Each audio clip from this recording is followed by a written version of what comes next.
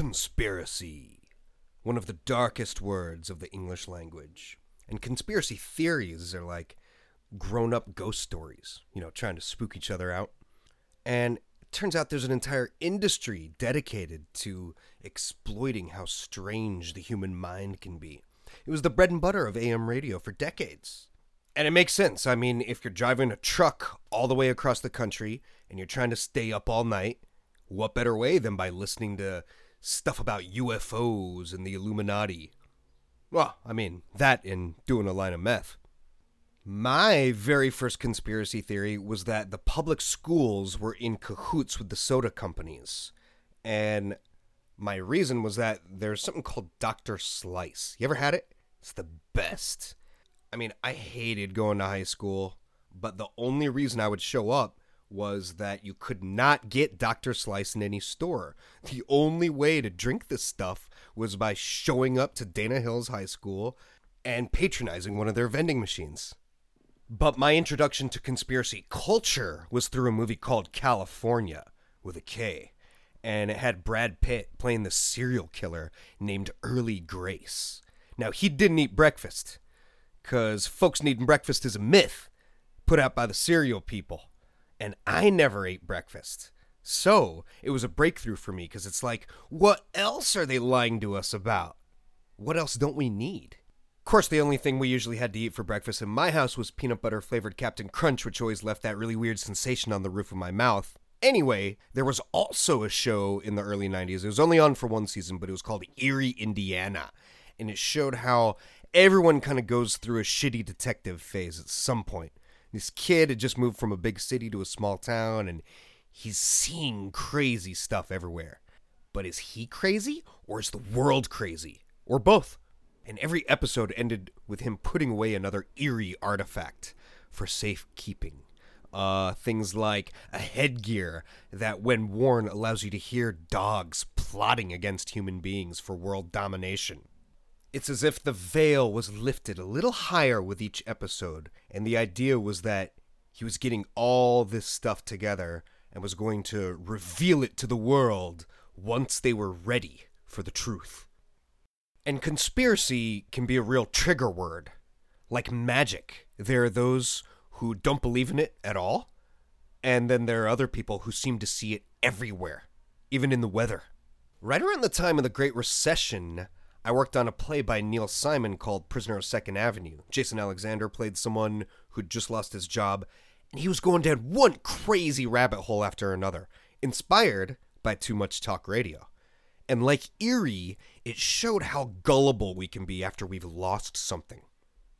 Now, regarding conspiracy theorists, Alan Moore said that they believe in a conspiracy because that is more comforting. The truth of the world is that it is actually chaotic. It is not the Illuminati or the bankers or the Greys. The truth is far more frightening, which is that nobody is in control. It's like watching The Price is Right your whole life, and it looks so smooth on TV, but then you show up to a live taping and it's like sloppy. You start to see life for what it is, a shit show. How have they even been holding it together for this long? But we are wired to find symbols in the mundane, to make meaning out of life. And did you know the federal government is actually the biggest conspiracy nut there is? That's right. If you commit jaywalking, it's a misdemeanor. But if you conspire to jaywalk, that is, plan to do it with 3 or more people, the crime is automatically elevated to a felony. In fact, every presidential candidate in 2016 seemed to pander to a different conspiracy. Jill Stein sucking up to the anti-vaxxers, Trump retweeting all kinds of crap about banks and climate change, and the best, of course, was Hillary Clinton's campaign manager, John Podesta, who kept going around insisting that the people were ready to see the UFO files. I mean, releasing them would be a great step toward transparency. So what I wanted to know is how the culture of conspiracy went from a few critical questions about things like the Kennedy assassinations to full-blown flat earth believing FUBAR. One huge element had to be Vietnam. Fresh after the murders of JFK, RFK, MLK, and Malcolm X, we fight one of the longest and most vicious wars, and we lost? It blurred the lines between wartime and peacetime. Some of the vets became super radicalized. In 1979, 5 people were shot to death at a liberal demonstration in Greensboro, North Carolina. And one of the murderers' excuses was that, hey, I killed communists in Vietnam, so why shouldn't I kill communists here? Timothy McVeigh tried to trigger a white power uprising by blowing up a federal building in 95, and he did it right after reading the Turner Diaries, which is a hardcore right-wing manifesto that's inspired countless other murders since it came out in 78. If you ever played the video game Deus Ex, then you know of an insurgent group called the Order. They want to stop humans from merging with any kind of technology. They're purists, and their name is taken right out of the Turner Diaries. There was even a real-life Aryan cult that went by that same name, the Order, for a while. So then I wondered why so many conspiracy theories have such an anti-Semitic angle to them.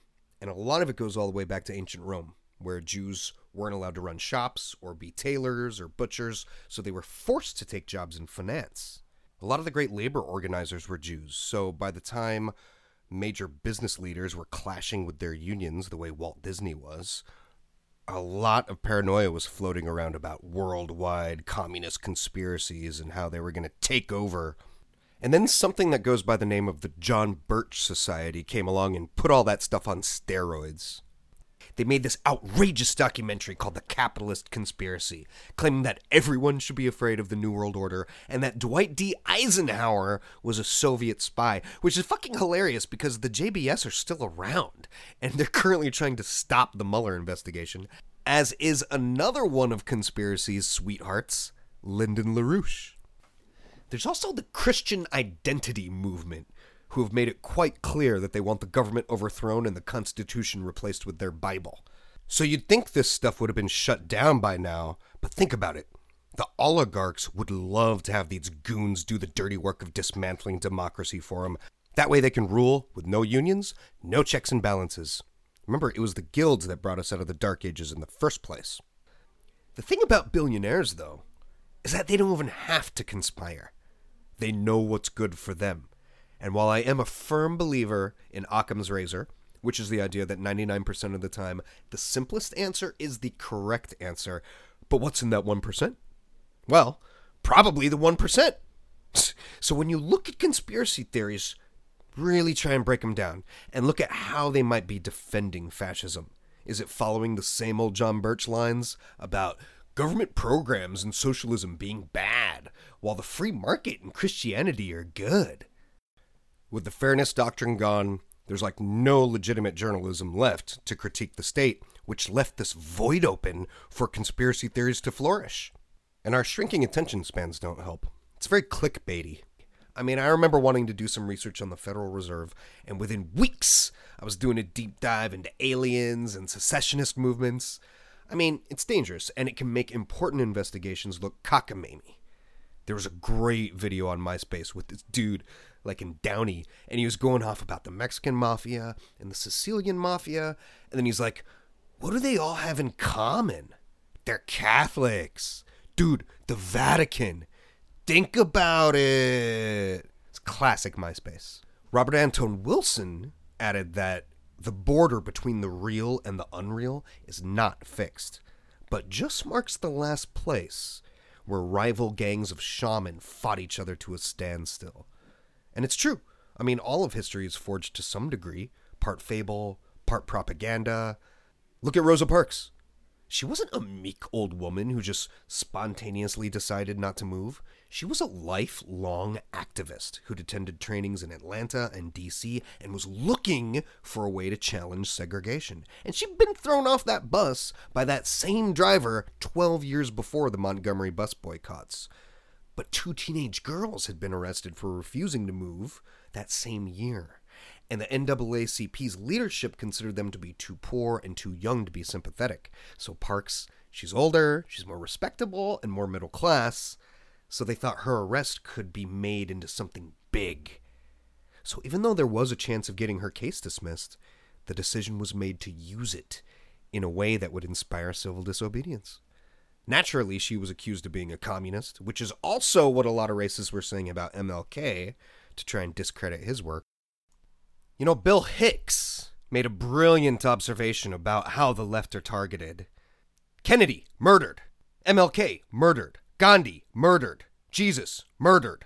Reagan, wounded. And do you remember Dan White? That was the guy who killed America's very first openly gay mayor, and he got away with it by saying that eating too many Twinkies made him do it. Bill also made a great point about psychedelic mushrooms. He said that the very first time he took them, he couldn't believe how much warmth and love and excitement he felt, and how he wanted nothing except to be in harmony with every living being on Earth. And then he realized, no wonder this stuff is illegal. And yet, look how easily you can get guns and alcohol.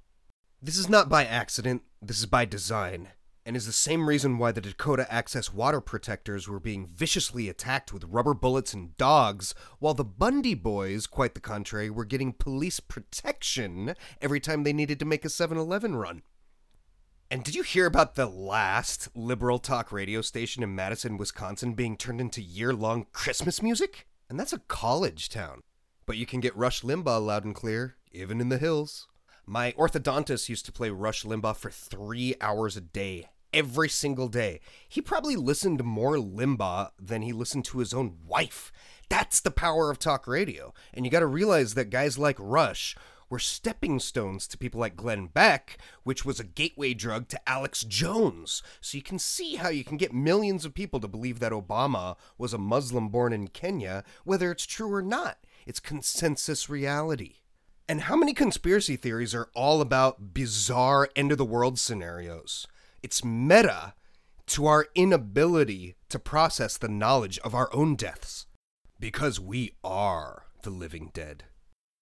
Now, we have 2 interviews to get to, but first I just want to leave you with what I think are the 2 most compelling conspiracies that do deserve a closer look. First, the mother of all conspiracies, the JFK assassination. This is where it all started. Gotta be the most mainstream conspiracy theory, with 63% of Americans not believing the official story, last I checked. Okay, so what the media often forgets to remind us of is that in 1979, the United States Congress concluded that John F. Kennedy was killed in a conspiracy. They even named the top 2 godfathers most likely to have done it. Lee Harvey Oswald was only considered to have acted alone in the first out of 6 committees. That was the Warren Commission, and it was the least informed out of all 6. The 2 mob bosses named as co-conspirators were Santo Trafficante and Carlos Marcello, and that was actually their 3rd assassination attempt, the first 2 being in Chicago and Tampa. In the 80s, Marcello was doing time for bribery and even wound up confessing to his cellmate, who was an undercover cop. Now, J. Edgar Hoover had been covering for the mob, in part because they were blackmailing him about the whole gay thing, so Hoover denied that the mafia even existed all the way up until 1961, and he had no choice by then because 700 organized criminals were prosecuted that first year of the Kennedy administration alone, instead of the usual 12 or so arrests per year that had been the pattern of the past 3 decades. Now, Kennedy had declared an all-out war on the mob, as did his brother. I know everyone claims that they must have been crooked just because their dad was a bootlegger for a little while, but it was Nixon whose very first congressional campaign was paid for by Mickey Cohen. Nixon was the master of taking illicit funds. He accepted a $1 million bribe to lay off Jimmy Hoffa, and that's straight from the DOJ. Bibi Rebozo even kept an office and a bedroom at the White House during the Nixon years. These guys had made their fortunes from the booking circuit, and they hated seeing Batista taken out in Cuba. So the decision was made to take out Castro in '59. Remember, Nixon was VP.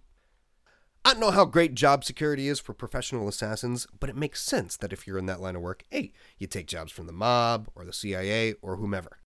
Well, Bernard Barker was one of those guys. He was both a hitman for the mob and one of the Watergate burglars for Nixon. And he claimed that Kennedy was taken out in a way that basically they used the secrecy surrounding the plot to kill Castro against JFK instead. That way, if the truth ever came out, it would cause such embarrassment for the intelligence community because they were so enmeshed with organized crime, which explains why millions of files are still in lockdown. We do know Lee Harvey Oswald was a low-level intelligence asset, allegedly a die-hard commie, but then he became a Marine and was such a fan of the enemy he was even given a Russian nickname. Now, this is during the McCarthy era. And guess how many times Oswald was disciplined for this crap? Never. I'm sorry, but they never would have stood for that shit during the McCarthy era. And the military claimed that he had defected to the Soviet Union, but then after that, they gave him a job making maps based on photography from spy planes. Now, do you really believe our intel community would have been sloppy enough to hire a recent Soviet defector and lifelong diehard communist sympathizer? It's preposterous. And in second place for the world's most intriguing conspiracy theory, the question of Shakespeare's authorship. I think of Shakespeare as kind of being one of Earth's greatest hits albums. You know, it's this compilation of all these different tales put together in one place and retold, a lot like the Bible, so we'll call that Earth's Greatest Hits Volume 1, and then the third best of album would be the Walt Disney franchise. And of course, any art that's larger than life like this is going to attract some unruly ideas. Same way David Bowie and Mick Jagger have been accused of making pacts with the devil and aliens. So, you know how earlier I was talking about the Rosa Parks story being worked into a fable in a way? Well, England did something very similar with the Glover's son from Stratford. His first mention was on a list of corn and malt hoarders during a time of famine. Then he was on a registry of tax evaders, but there's no evidence that he ever went to school. His father didn't know how to spell. None of his kids could write their names. And you'd think that somebody who was capable of writing this amazing art would have at least taught his children how to write their names. But the most bizarre part is that neither he nor any of his heirs ever laid any claim to any of these manuscripts.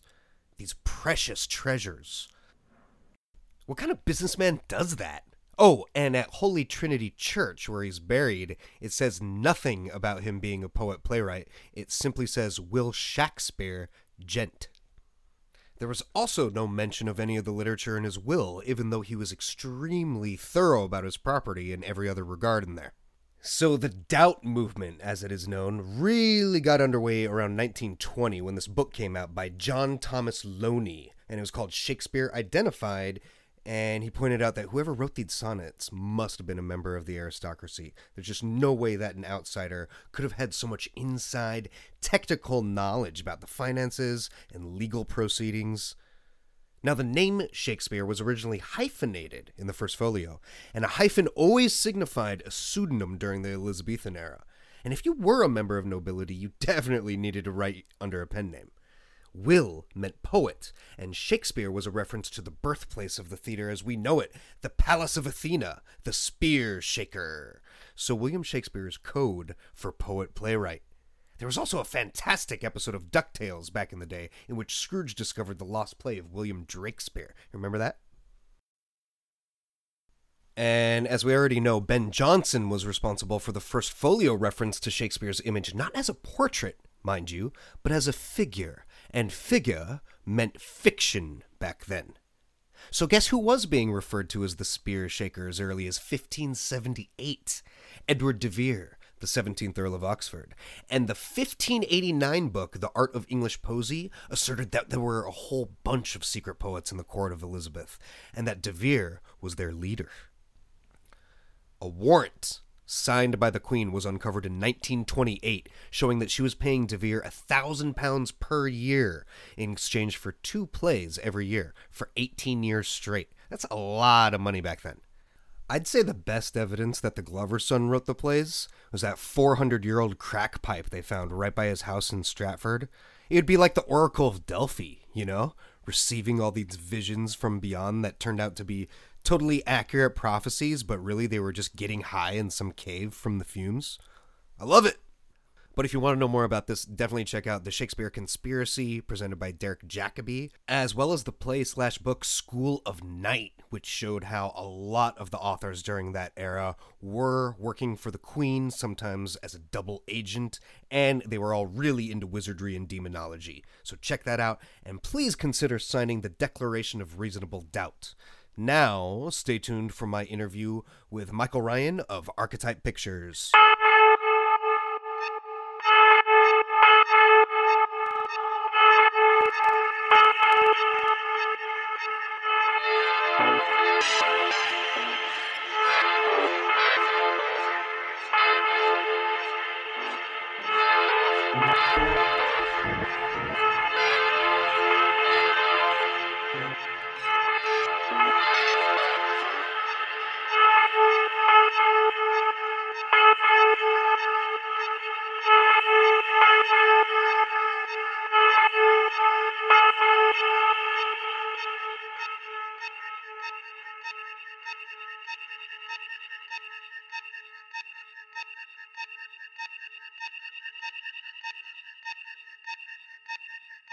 Hey, Michael.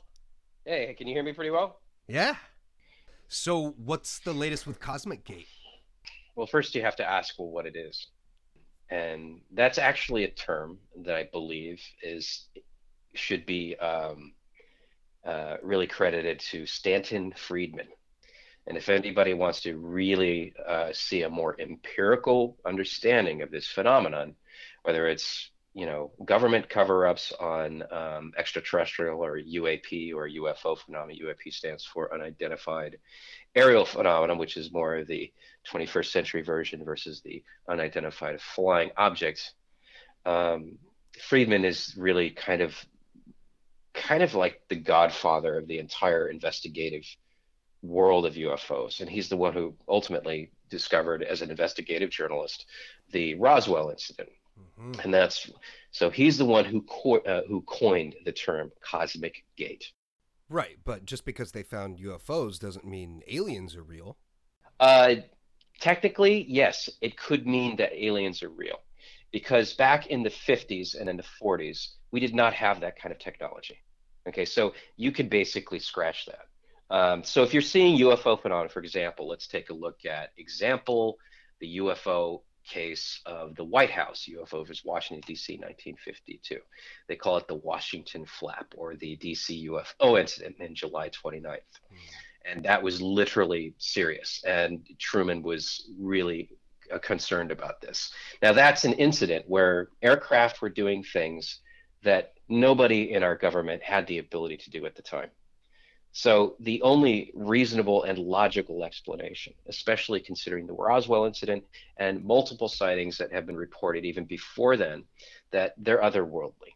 Okay, and you have to factor in that UFOs, not all, as Stanton would say, are UFOs. Most aren't UFOs, by the way. So not every fucking sighting is a UFO. Matter of fact, a lot of it can actually be explained away very, very quickly.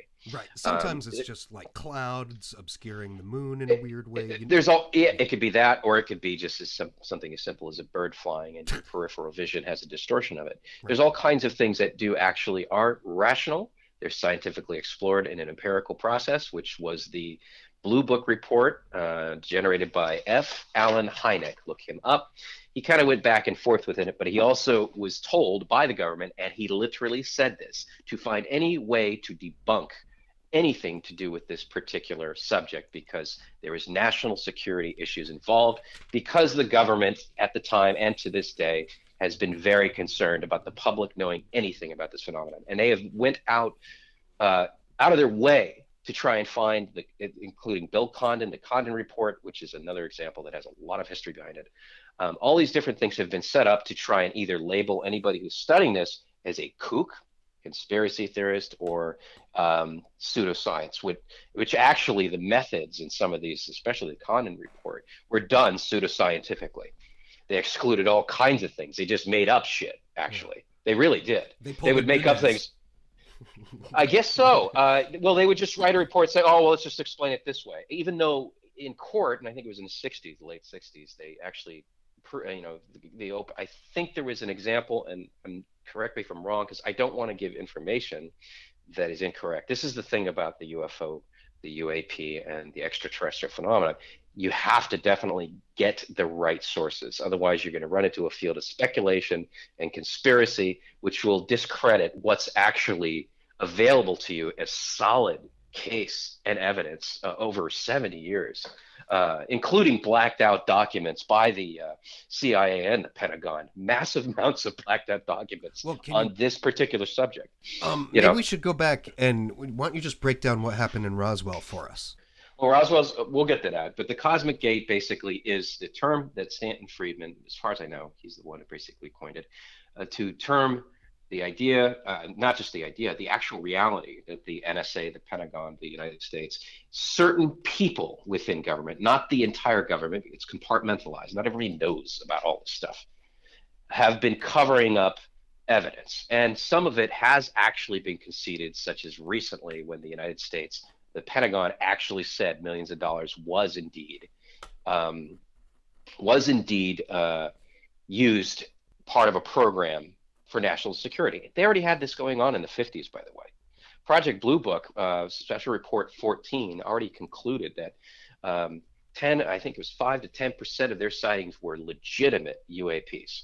And this is from a scientific perspective. And there were about 4,000 sightings that they had discovered, that a huge portion of them were actually solid. It doesn't And that matter. was all North America or just the That, U.S.? that was that was the United States funded system to where people could report these things. And then they had a side variation of it that was going directly to the National Security Agency at the time, to where they would actually continue doing it to provide national security assistance. Because, they want to know. Why do you think the government, why do you think these particular level up want to know what's going on? Because we're talking about national security, talking about ships that have, extremely incredible technology that could pose technically a threat, especially if they're flying around nuclear sites with weapons on them. And it's not necessarily coincidental that Roswell was right down the street from the Manhattan Project.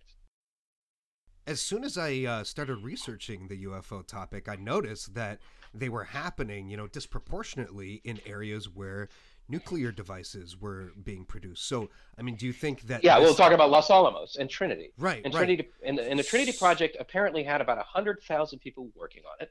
Okay, it was completely secret. Nobody really knew about it except primarily that group. It was totally compartmentalized. And for the audience, compartmentalized means need to know.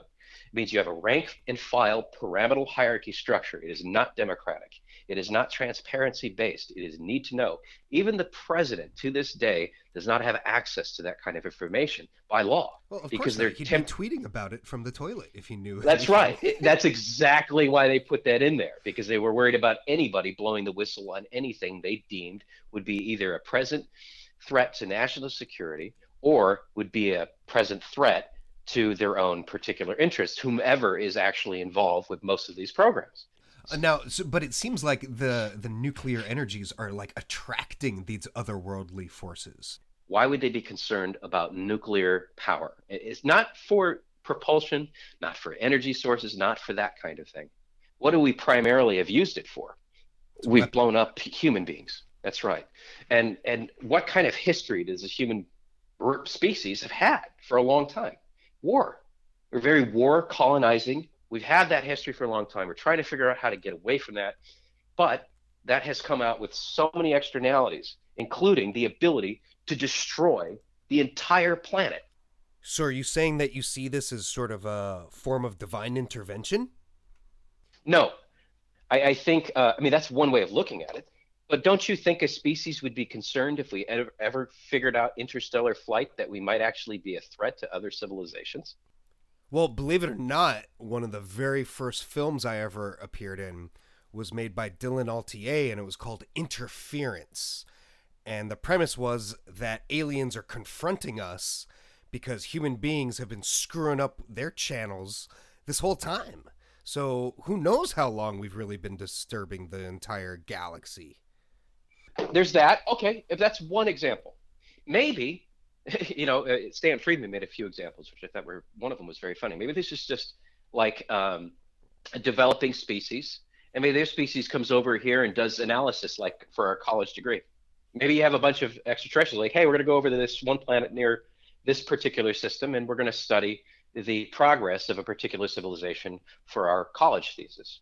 Maybe it's a prerequisite for somebody to learn something, like we would at a zoo when we go in and study fucking animals. Another example could be intervention, like you said, genetic manipulation. Now, why would a species who is interested in doing that create genetic manipulation? Maybe they're what you would call a caretaker civilization. Exactly. Maybe It's they some kind actually, of maybe they guardians. actually, correct, and not guardians in the way you would think of like angels. They would be kind of like the Star Trek version. Let's say Well, it's like now a see, the Star Trek has the prime directive. Their idea is don't interfere because it actually creates more externalities that could actually create more problems than normal. sure, So they let the natural thing but go. So it's laissez-faire. once we start developing nukes, it's almost like a UN Well, regulatory that inspector going in that for. becomes a threat. And yes, that could be a big problem for a potential civilization that is known for colonizing and controlling things, especially with the current system that we're in. But you look at like just the panic state, and if even somebody, an intellectual like Hawking, was sort of panicked about this stuff, then don't you think maybe it's good that they've been covering this all up just because? No, back then it made sense.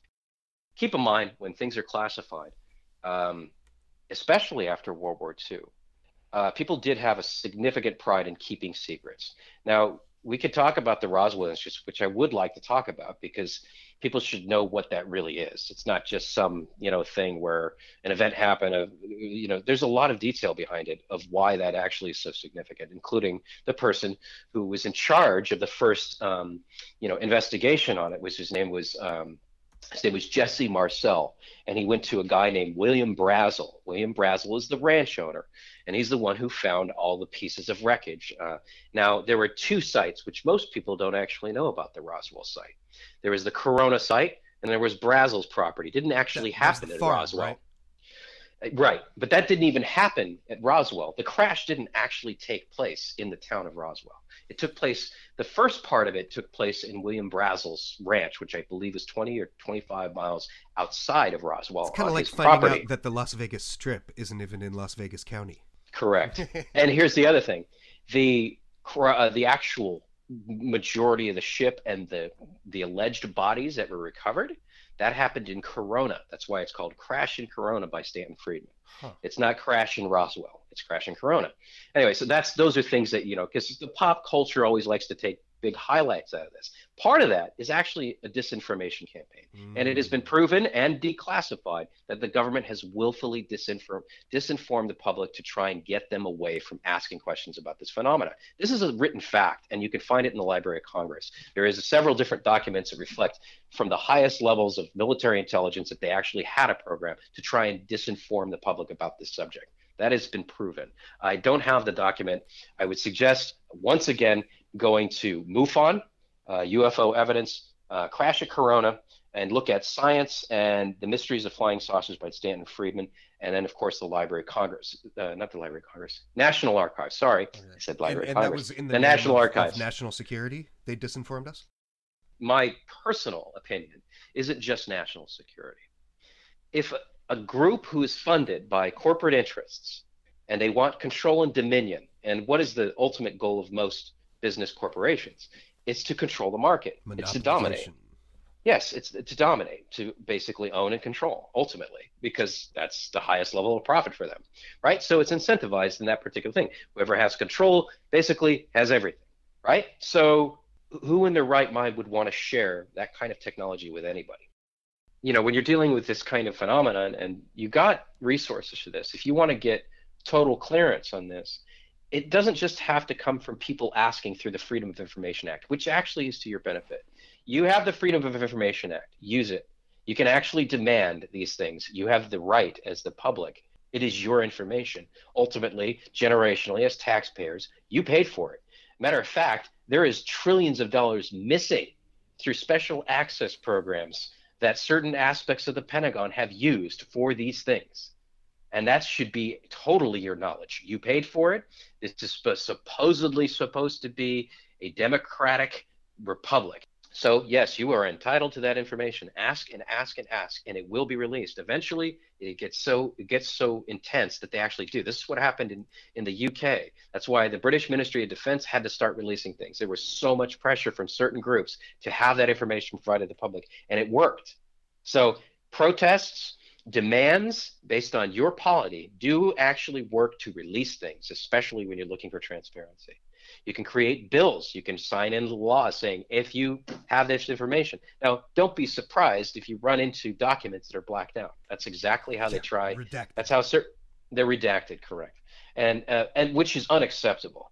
But, you also might want to consider having the National Security Act and the Espionage Act rewritten and getting the right people in the Senate and the Congress to support that rewriting, to allow the public more knowledge into national security.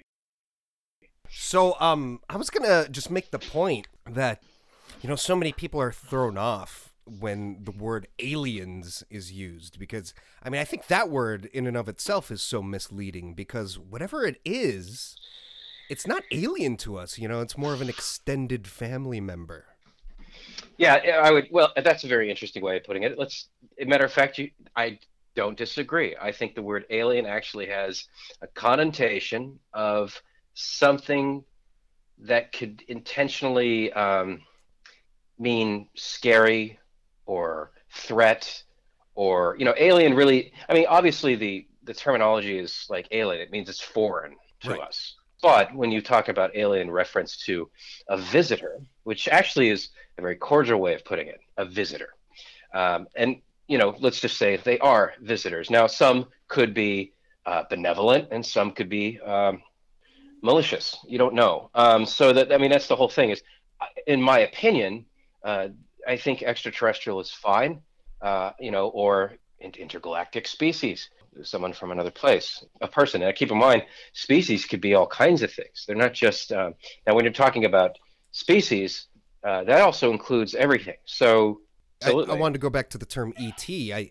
I find that kind of interesting because it feels almost like it's more of a reference to us and what we're really capable of in the future. I mean, you look at the ET movie. I mean, the kid's name is Elliot. ET might That's as well interesting. be short for That's Elliot, interesting. right? And That's an it's interesting. all it really means is more than terrestrial. Well, in some respects, how we perceive that concept, it means that this is a species that is both sentient, intelligent, and far more advanced in a lot of ways. Well, are And you open to the idea that it's like our higher selves or our future selves? I think that that's a very interesting question. I think that consciousness, in regards to, I think consciousness, like our bodies, evolves. I do. I think that you could call that the exoteric versus the esoteric, Mm-hmm. the higher level perspective, the enlightened consciousness. That is the basically the perception that changes with time and how we understand both a commonality of principle in the universe that's universal to us as human beings, as well as our understanding to our behavior towards others and our understanding of our relationship with the cosmos as we evolve, learning more about the interactive reality that we both experience on both an objective and a subjective level. So you could say that's an esoteric concept, which is discussed significantly in things like Eastern occultism or even Western occultism, such as the Freemasons or such as the Kabbalah, or you go over to into the dynamics, which really goes into almost intergalactic occultism, which would be Buddhism and Taoism and Zen and other things like the I Ching and so on and so forth. So all those things have an esoteric perspective on consciousness.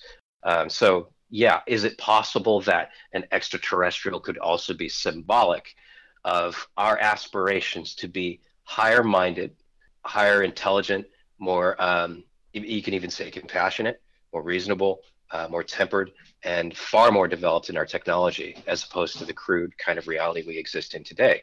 You know what I'm saying? Right. So yeah, that's true, and that would also conclude in some respects that these types of understanding or these types of things are cyclical and they go through cycles, and Yeah. and you know what I'm saying? And so that would mean also in a vast universe, there are other forms of consciousness in species that are sentient that are also going through their cycles as well with a similar, perhaps very, very historically similar kind of experience.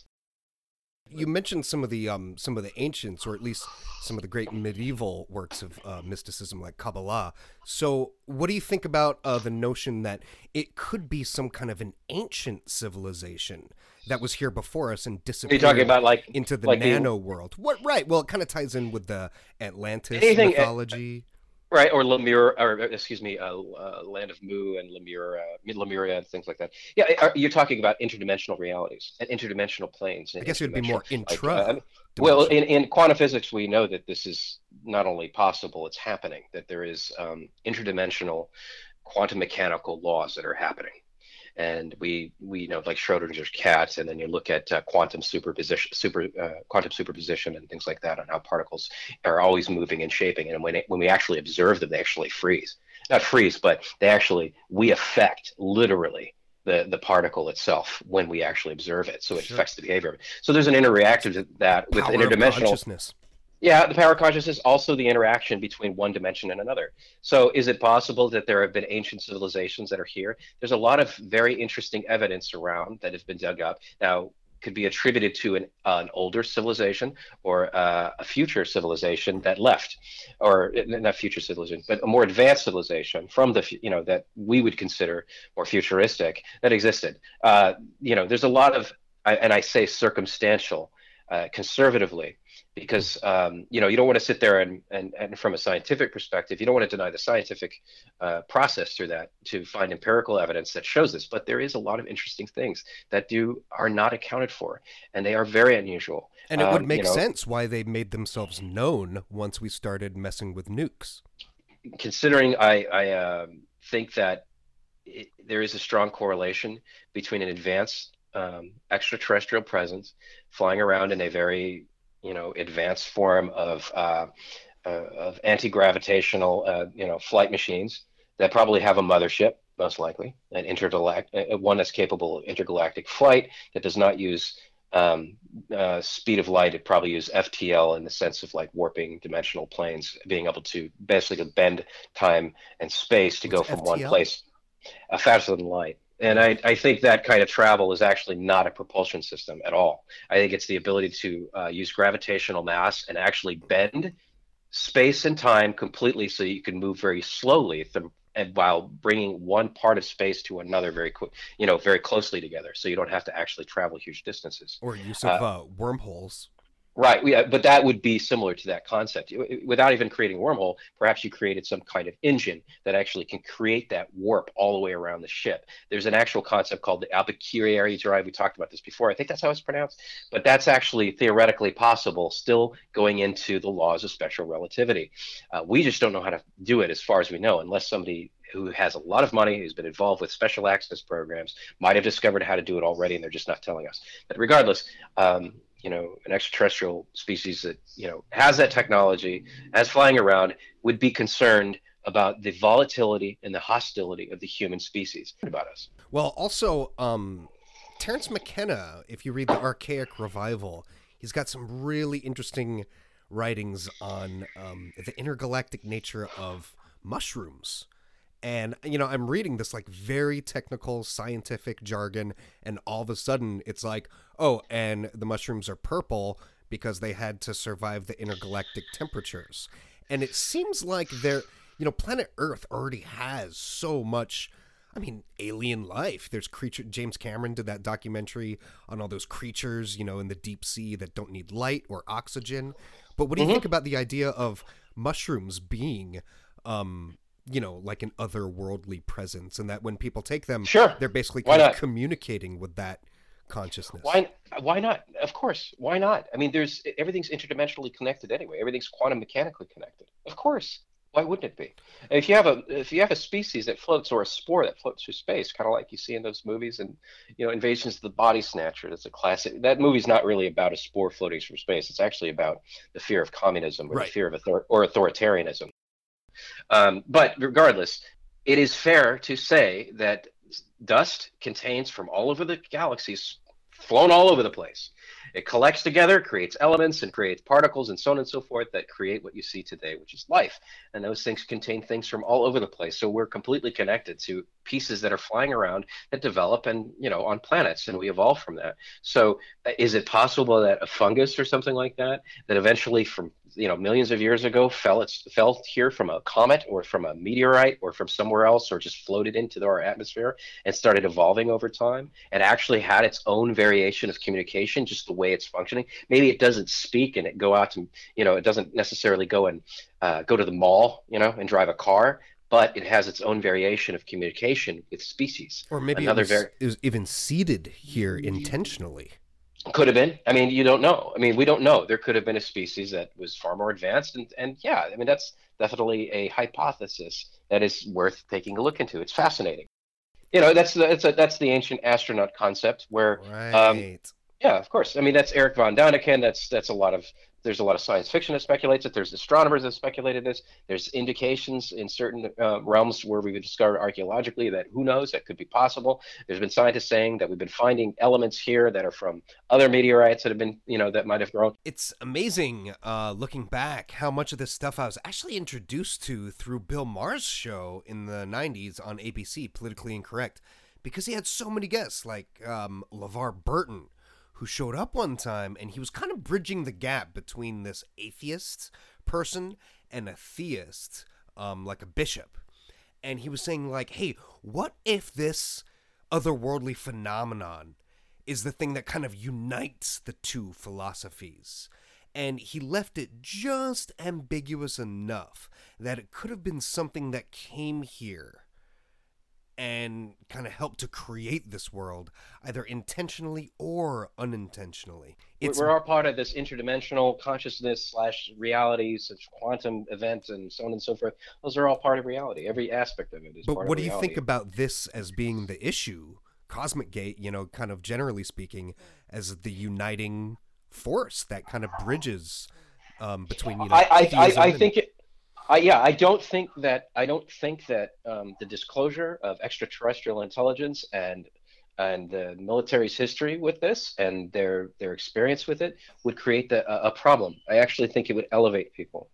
I think it would change the dynamics of our relationships, both with each other and a relationship with the cosmos. The only reason, my personal perception of the reason why a lot of this stuff has not been disclosed is because there's a political advantage and an economic advantage to keeping it to themselves. What do you think about the notion that, like, Bigfoot or the Loch Ness Monster could be these interdimensional entities that are kind of like guardians of some of Earth's more pristine places, trying to kind of keep us dangerous humans out?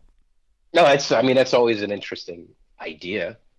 You need to find solid evidence that supports that, but could it be possible that there are sentient forms of leftover types of amphibious creatures that exist deep honestly, that could be possible. I'm not saying that Loch Ness Monster is real or not. I'm saying that we haven't really fully explored actually the depths of all of our oceans. I think the last time I checked statistically, that even with all the technology we have, we've barely begun to uncover how much is really in our oceans and our seaboards. So there's a lot there. I mean, you're talking about, what do they call that? The Sasquatch, the Sasquatch concept. Is it possible that there's this crazy big thing running around? Yeah, well, is it possible? Sure. A lot of species are possible in this planet, but could they be interdimensional? I don't know. Where'd you hear that one? I'm curious. Okay, so I went to this presentation that was put on by a computer scientist and a med student from San Francisco State, a woman who was a park ranger of a couple of decades, and she was in law enforcement before that, and someone who goes by the name of Dr. John, who's a psychologist with a private practice. Now, first, I thought it's really interesting that there have been sightings in every single state. Multiple sightings every single year. It's not just a Northwestern thing. And Dr. John happens to be one of those clinicians who other shrinks call him up because they've got patients who are like, hey, I saw Bigfoot. And he's like, no, you've just seen some sort of weird manifestation of an unresolved archetype. And then they say, please call Dr. John. And the clinician calls him and he says, yes, they saw Bigfoot. And then that person apologizes who doubted their patient. And because, Dr. John is out there setting the record straight. Now, it's more Graham Hancock's theory that the Bigfoot are some sort of interdimensional, perhaps guardians, and that they're perhaps maybe even a mirage, but they are there to protect, those sacred parts of the earth. It could even be Mother Nature's own defense system, or in some way our own consciousness creating this hallucination to keep us away. Now, Dr. John, you'd have to go to one of his presentations to really see it all, but he did all kinds of experiments and laid out different traps and whatnot and captured lots of really interesting footage. And yeah, I'm really more on the fence, but there's a lot of convincing evidence that it's not just some animal. it's something very similar to us. But what's so funny about it is, even if, let's say that was actually a real case, or let's say that's true, right? All you're revealing is that there's just another species on this planet amongst millions. Yeah. That's really what the thing is. So what are we revealing here? Oh, well, it's a species we just didn't know about. We ignore it. I mean, it's the same thing. Like the Loch Ness monster could be, a remnant of the prehistoric age, for all we know, or it could be literally it could be, it's not as mysterious as you think it would be if it was ever discovered to be actually real. If somebody captures one, Oh, or they find one laying on the beach, and they got a specimen. They're going to take it to a lab, carbon date it, find out what it is. Ultimately, it's another family member of our ecosystem. do you know about the Crowley connection to Loch Ness? No, I don't. No, I don't. Because we had talked about how 1947, the year Roswell occurred, was the same year that Crowley died. So it's interesting, all the esoteric and occult overlap. But it turns out the Lisbon house, Crowley bought that place. It was, yeah, I'm sure there were, obviously there's always been rumors of like weird lizard things. Scotland is notorious. In fact, there's a joke about if you ever have a Scottish plumber, they're going to sprinkle blood before looking at your pipes just to get rid of the demons. So it's a very superstitious kind of place. But also, they get insane amounts of light. And there was a particular undertaking that Crowley wanted to do. And, also this shows you how privileged he was. Magic was kind of this thing just for a bunch of rich white boys at the time. It's like, okay, I'm going to just spend 6 months doing this, magic undertaking. Sure. But he got this place and somebody actually funds them to do it too. Somebody's like, cool. Well, he had the money. I mean, he was an heir to is he really? It was like an ale. His grandpa had made like an ale that did really well. I forgot what it was called. So he got this place, and it was really close to the Lake Ness, and he did this ritual, and apparently like he never finished it. I think MacGregor Mathers summoned him out to France. It was some kind of emergency, and so Crowley basically did this huge long 6-month invocation and then never did the evocation. He never banished whatever it is that he invoked. And a lot of people are saying, yeah, it was like, and this was actually it was a documentary I saw on BBC Scotland. BBC's great at kind of, they do BBC America, BBC Wales. Yeah. So they made this just for the Scots. So that's why it's cool. It's so deep. Yeah, just seeped in this stuff. But I thought that was such an interesting concept, that it was, this monster is basically, it's like a dimension that Crowley tapped into. And, he just, it was basically always there, but he just made it more visible. That's interesting. No, it's interesting. I mean, I have to check out the documentary. Sounds very entertaining. Yeah. Actually. There's some interesting other concepts like when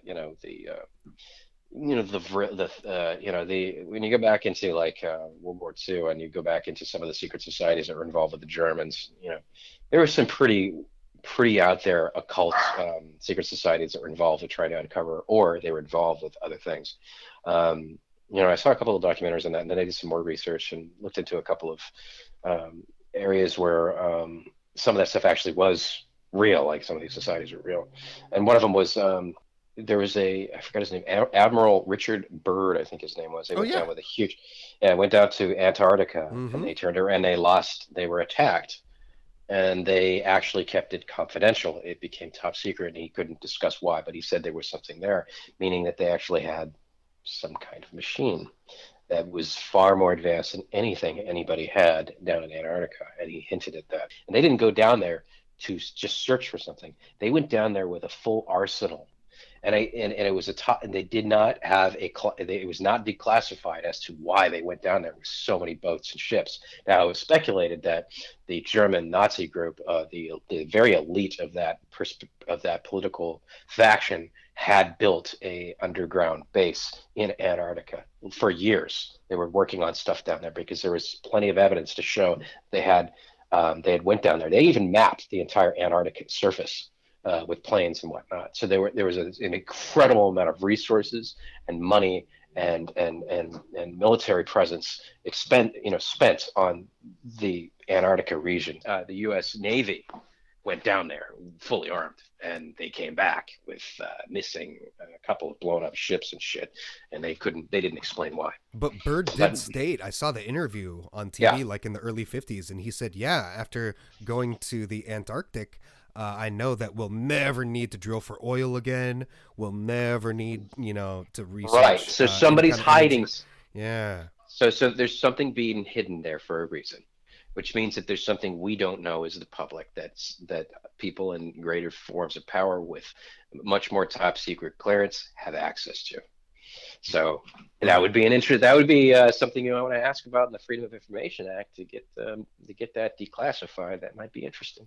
So I got really turned off to the idea of like any kind of intergalactic intervention for a while, because I was watching so many documentaries that kept trying to sort of tie the pyramids of Giza and Stonehenge and all this stuff into it, as if like that was all the best evidence out there. And then somebody showed me just a great little nature documentary on ants and how they can all kind of become psychic.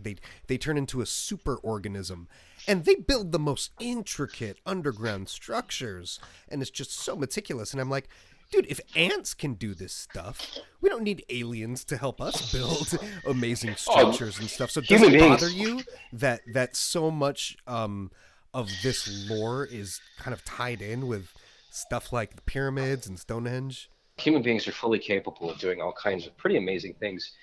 But yeah, that's interesting. So you're saying like with the pyramids and Giza and the Stonehenge, are you talking about the relationships between all these interesting sites, or these right? Well, just a lot of people use those as evidence of some kind of ancient astronauts. There's also there's a similarity. There's a lot of that they claim like giants must have built it, and it's just it's fascinating. But it also seems like a form of escapism and lazy intellectualism. Like rather than explore our unknown powers and where we've already been in that cyclical sort of dynamic. It's like, hey, fuck you. Somebody else must have done it. Don't worry about it. Yeah, and I think that's where a lot of people from archaeology and science really get frustrated, because the first thing you don't want to sit there and assume, like Pumapunku is an amazing zone. The blocks that are there, and the precision and the kind of technology that had to be created to create such intricate markings on these things for architectural purposes would indicate mathematics and geometry and all kinds of stuff. But that doesn't necessarily mean human beings are incapable of that. Are people looking to have a savior in a species from another planet to fix their problems? I think that's unfortunate that people would do that. Or they'd look to something else to solve it. Again, it's no different than somebody looking at a patriarch and saying, oh, well, that will just solve all our problems. Human beings really need to take ownership and stop giving themselves such poor credit for their ability to achieve and to create and to discover new ways of problem solving and creation in this world. So regardless as to whether or not UFOs are real, and in light of how you were just talking about salvationist thinking, and religion we know can be used to control people, especially gullible people, and there's a lot of conspiracy nuts out there who are willing to believe some pretty kooky things. So could you see this technology as being used to stage some sort of a rapture? And how would we know if it's even real or not? Well, we're already dealing with that with just the fact that we have nuclear weapons. So, I mean, and we have nanotechnology, which could turn into some really dangerous things. And AI is around the corner. So our propensity on mass destruction and, extinction with technology is already here. You're just adding more weapons to the store. You're just adding more of an arsenal with new ideas of how to do it. So it's not like we couldn't do that now. I've heard of a conspiracy, and some people have spoken of military using actually really high advanced technology to fake an alien invasion. Right. That I've heard. And that was also discussed in the X-Files episodes too, by the way. Dude, that was in a Brady Bunch episode. Yeah. So, I mean, but then again, don't put it past anything the Pentagon would do to try and create, scarcity. I gotta let you go. I'll talk to you later, okay? Yeah.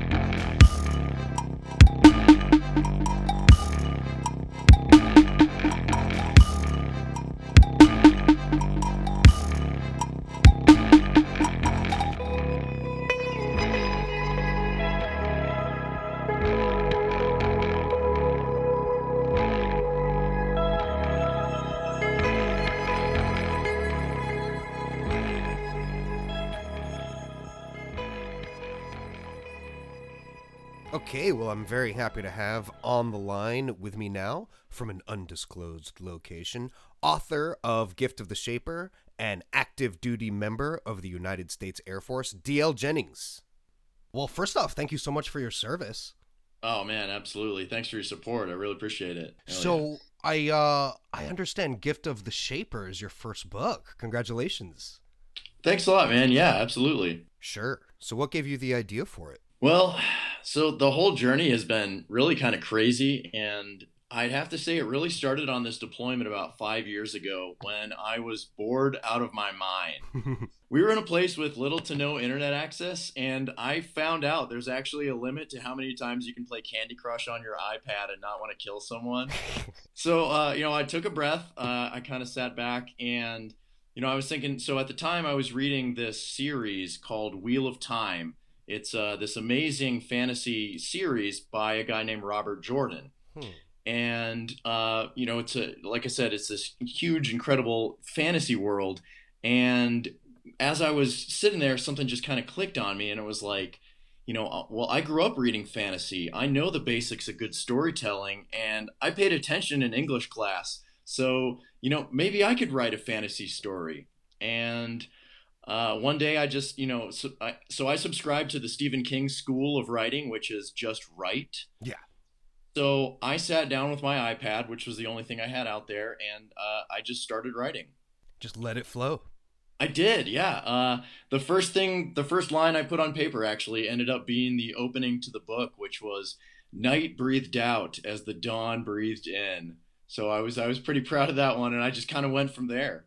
Do you want to give us like a little synopsis? So this guy Thornton, he's our main character, and he finds himself caught in this war between two sides. One side worships this god called the Breaker of the Dawn, and the other side is trying to keep him in his prison, where this god has been kind of imprisoned for the last 1,000 years or whatever.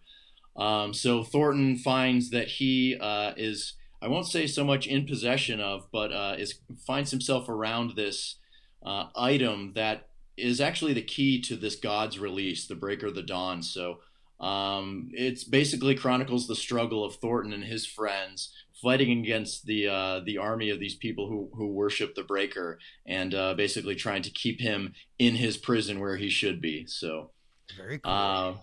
thank you. I appreciate it, man. It was a hell of a lot of fun to write, and I'll tell you what, it's there's really nothing as really satisfying as getting a piece of fiction out there. So it was a blast. And I heard you got to speak at the Nebula Awards this year. What? Yes. So, cool. man, What was that like? Yeah. So that was an experience. I'll tell you what. So I always like to tell people who don't really know what the Nebulas are. It's basically the Oscars for science fiction and fantasy awards. So, lots of famous authors showing up. I even recognized a couple. I got a selfie with one. I think he definitely made my day. I'm sure I ruined his. But Which one? Patrick Rothfuss. He's the author of this book called The Name of the Wind, if you've ever heard of it. Oh, yes. Yeah, so incredible writer, and I was, when I posted the picture online, people were saying, tell him to finish the third book, because it's been like 10 years or something like that. So anyone listening who is familiar with fantasy in the slightest is going to know that that was the first thing that went through my head. Yeah, but to answer your question, so I wasn't like top billing, like Patrick Rothfuss. He had like 4 events or whatever. But the one thing I did kind of participate in was this event that was sort of aimed at giving budding authors the chance to really shine. I did get this really amazing chance to meet a bunch of up and coming authors as well, which was actually really cool. So, kind of solidifying some friendships in there, like meeting people who are at the same at the same point in their career as I am, either having just published a book or are soon having one come out. And so where can people order it? So on Amazon right now, if you just type in Gift of the Shaper, I'm lucky enough to be the first hit. Which is I spent a lot of time, a lot of effort doing that, Right. because believe it or not, there are some other, gift and Shaper Ah. definitely come up with some interesting results if you type them in by yourself. But so now I am the top hit. If you Google Gift of the Shaper, also you can find a whole bunch of stuff related to it. Like I got YouTube videos of me doing readings from the chapters and stuff like that. So and if anybody who's listening wants to say hi to me, I'm also you can find some of my contact info online. So. Excellent. That seems to happen to every author I know. Is not only the same year that you have something come out, it's there's always something that's like of maybe similar subject matter and a similar Oh man, title. And while like on absolutely. one hand it's like, oh, I love serendipity. On the other hand, it's like, man, that's annoying, especially when they Yeah, have somebody bigger attached to the other one, or it comes out just a little absolutely. bit before yours. It's really annoying. If you're familiar with this band, so they're called Churches, but it's Oh yeah, spelled CHVRCHES. the And they Latin did it spelling. for exactly that reason. They were like, we need to differentiate ourselves in Google searches. Right. Well, in fact, I heard that's the whole reason the Beatles spelled their name the way they did, No. because they wanted to be Googled correctly. Man, I tell you, that Paul McCartney was ahead of his time. So, has your background in defense influenced you as an author? So that's actually, I love that question because this was something that, so writing was something that I'd never really thought I could do before. I'd never really even pursued it as a career. So before I joined the Air Force, I was making just over minimum wage working at a record store.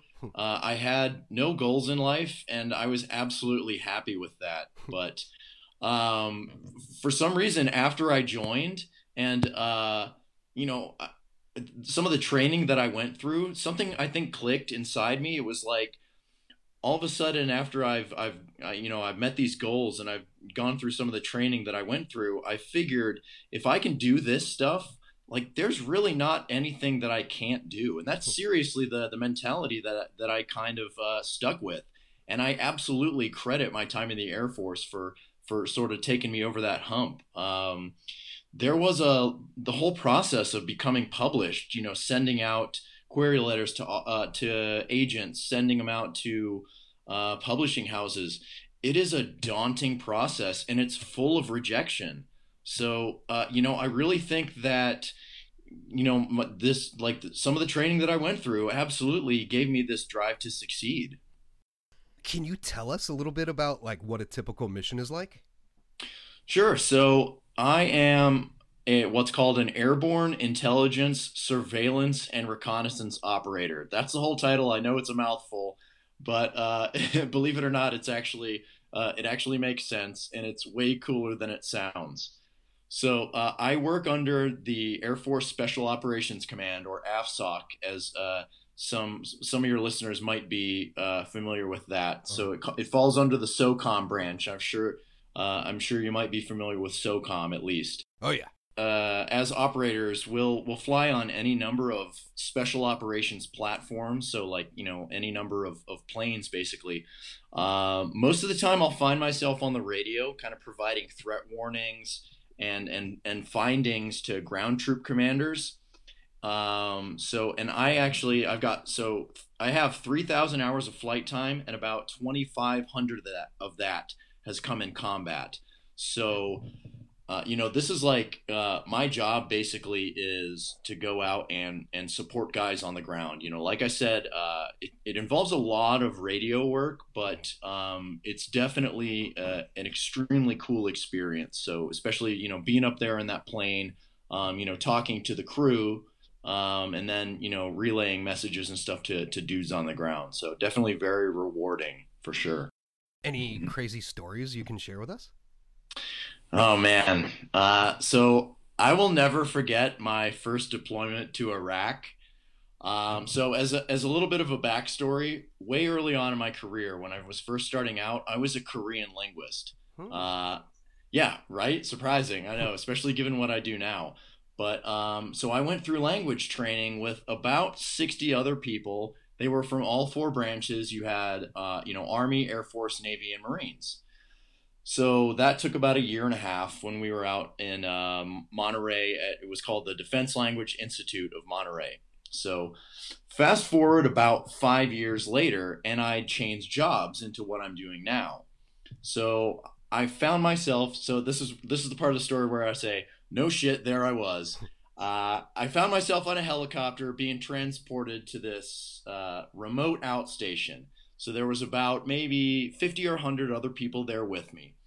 I was decked out in my body armor, and at that point, I felt like a kid who was kind of wearing his dad's suit, that's too big for him. Right.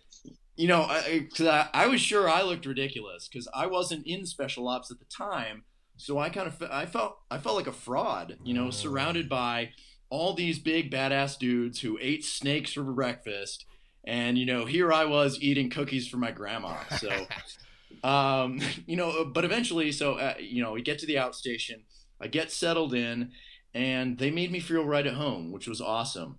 So a few weeks later, I had grown this super intimidating beard, so I almost looked like I knew what I was doing. But one day, I went out to walk to the flight line where I was going to hop on the plane that I worked on. And on the way out, I made eye contact with this blonde soldier who was wearing civilian clothes like me and rocking a beard like me. But when I got closer, I had this sort of like twinge of recognition, and we both kind of stared at each other. And all of a sudden, I know why. So here in the middle of the wilds of Iraq, thousands of miles from home, was another one of the Korean linguists that I trained with 5 years before. Wow. Talk Out about of serendipity. all, right? Yeah. For two Korean linguists to end up in the middle of Iraq, neither of us could believe that we landed there in the same spot doing the same mission. It blew our tiny little minds. And what happened with Jessica Alba? So a few years ago, I was, 2-ish years ago, I was flying back from Mexico from a family vacation, and I noticed this woman in front of me kind of standing in the ticket line with a big sun hat on and sunglasses. Something in the back of my head was like, she looks so familiar. So I couldn't quite place it. I thought she was a friend of mine or something like that, maybe a celebrity, but I thought I knew her from somewhere. And at one point, she kind of turns around and looked at me. And because I'm an idiot, I blurted out, do people ever tell you look like a celebrity? And I can't remember exactly how I said it, what inflection or whatever, but she kind of gives me this look. It was like a mix of sympathy and anger. And she just goes, yeah. And we both kind of go about our business. But, and she was like sitting in first class, and, I get on. So I'm boarding the plane in coach with, the rest of the poor people and the animals in the back. And I remember this lady who was sitting in front of me, she had this magazine and she pulled it out, and, I was like, I kind of glanced over her shoulder, and I remember hearing her whisper like, Jessica Alba. And I was like, oh my God, wait a second. Holy shit. That's Jessica Alba. I was just talking to and possibly hitting on Jessica Alba. Oh my God. So the first thing that I do, because, I have to tell somebody so I went and I posted it on Facebook, and I still remember the status that I posted almost word for word. And it was something like, I think Jessica Alba is on my plane, and I know this because I just hit on her.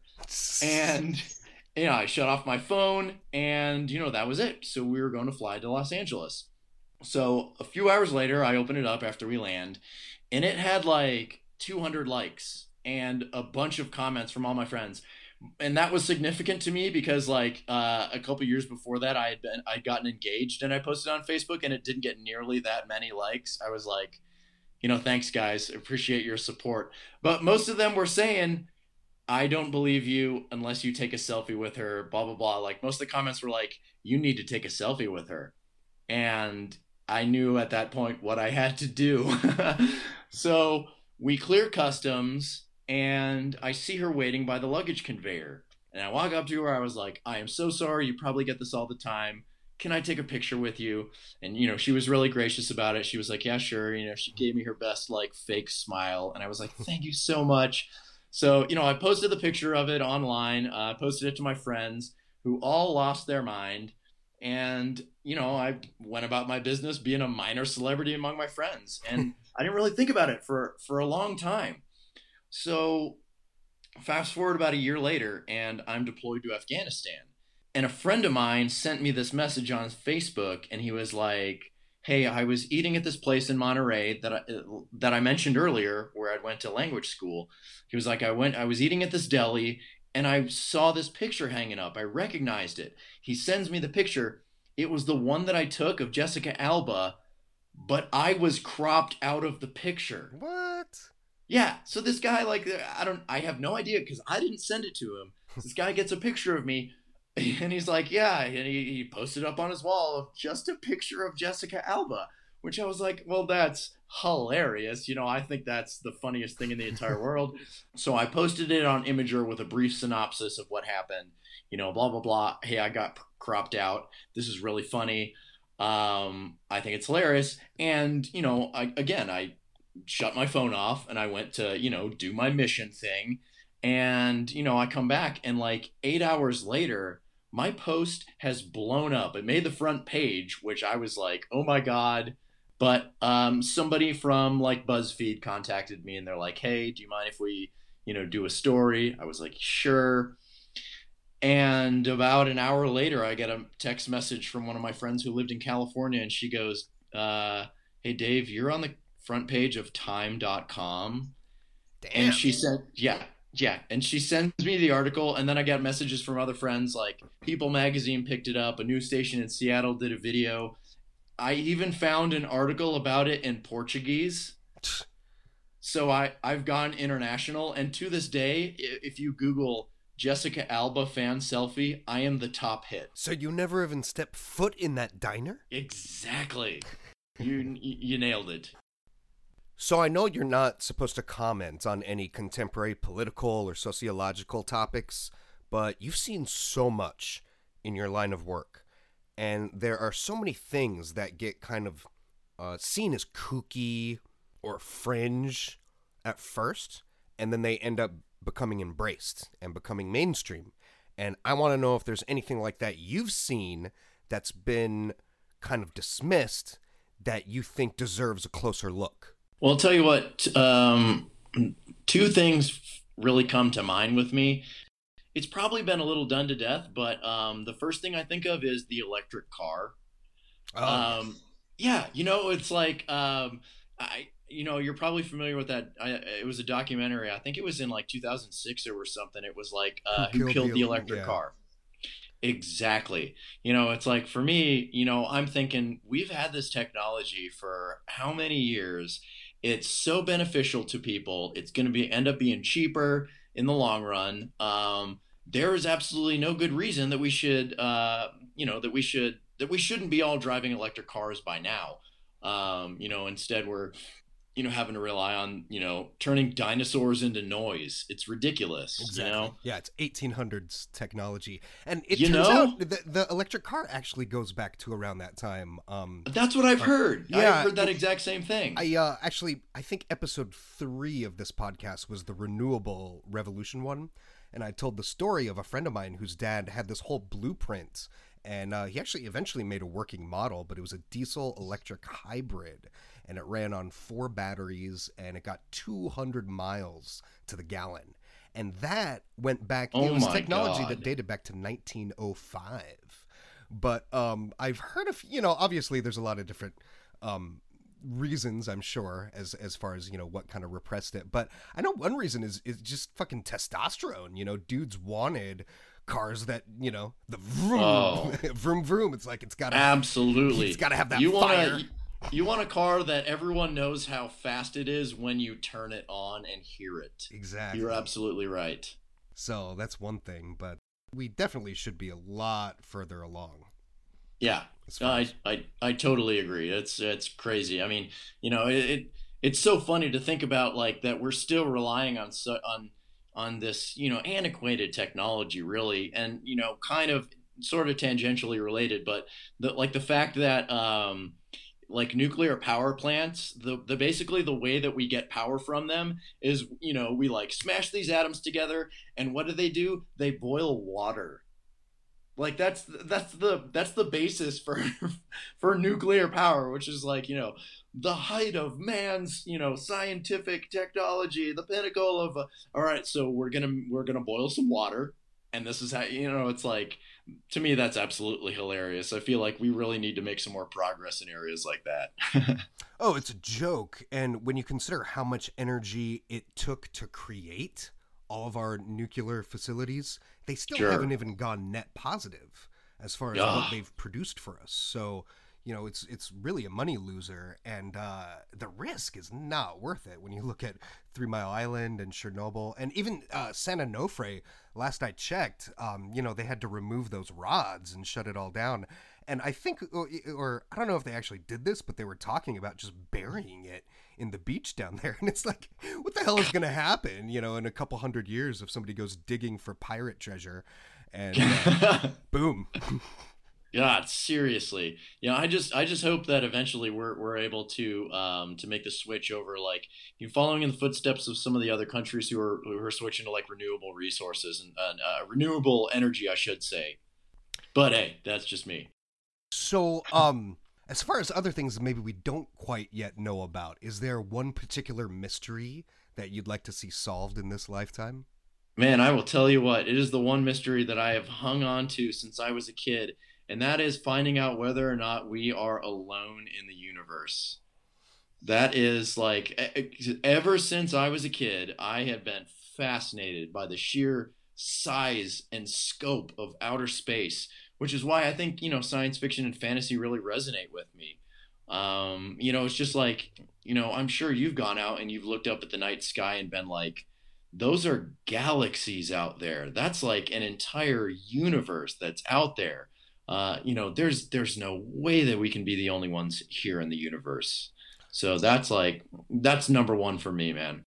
I love the stuff that Tesla is doing. I'm blanking on his name, right? Elon Musk. All right. I love his adventurous spirit. I think he's got the same love for discovery and the same love for outer space that I do. Only I don't have billions of dollars at my disposal. So I'm sure if I did, I'd probably be doing something like him, like sending rockets into sending cars to Mars and rockets into outer space and stuff like that. So Well, hopefully you'll stay in the Air Force long enough that you can advance and take a peek at some of those UFO files.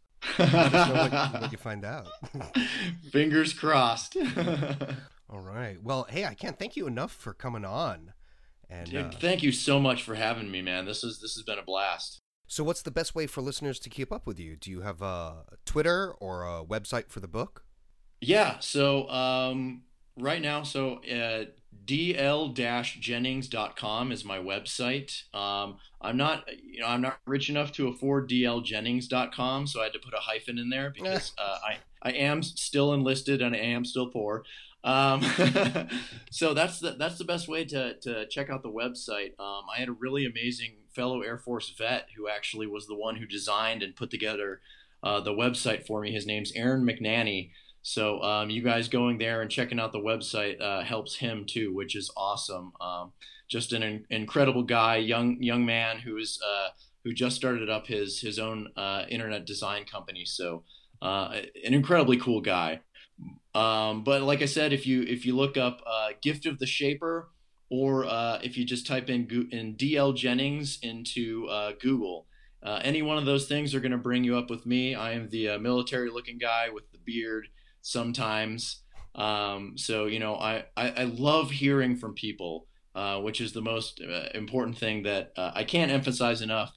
If you check out DL Jennings on Facebook, and, reach out, get in touch with me. I'd love to hear what you think. If you got questions about my career in the Air Force, if you want to hear anything about the book I'm working on, or the Gift of the Shaper, the first book that I'm putting out, I absolutely love to hear from people. So feel free to hit me up.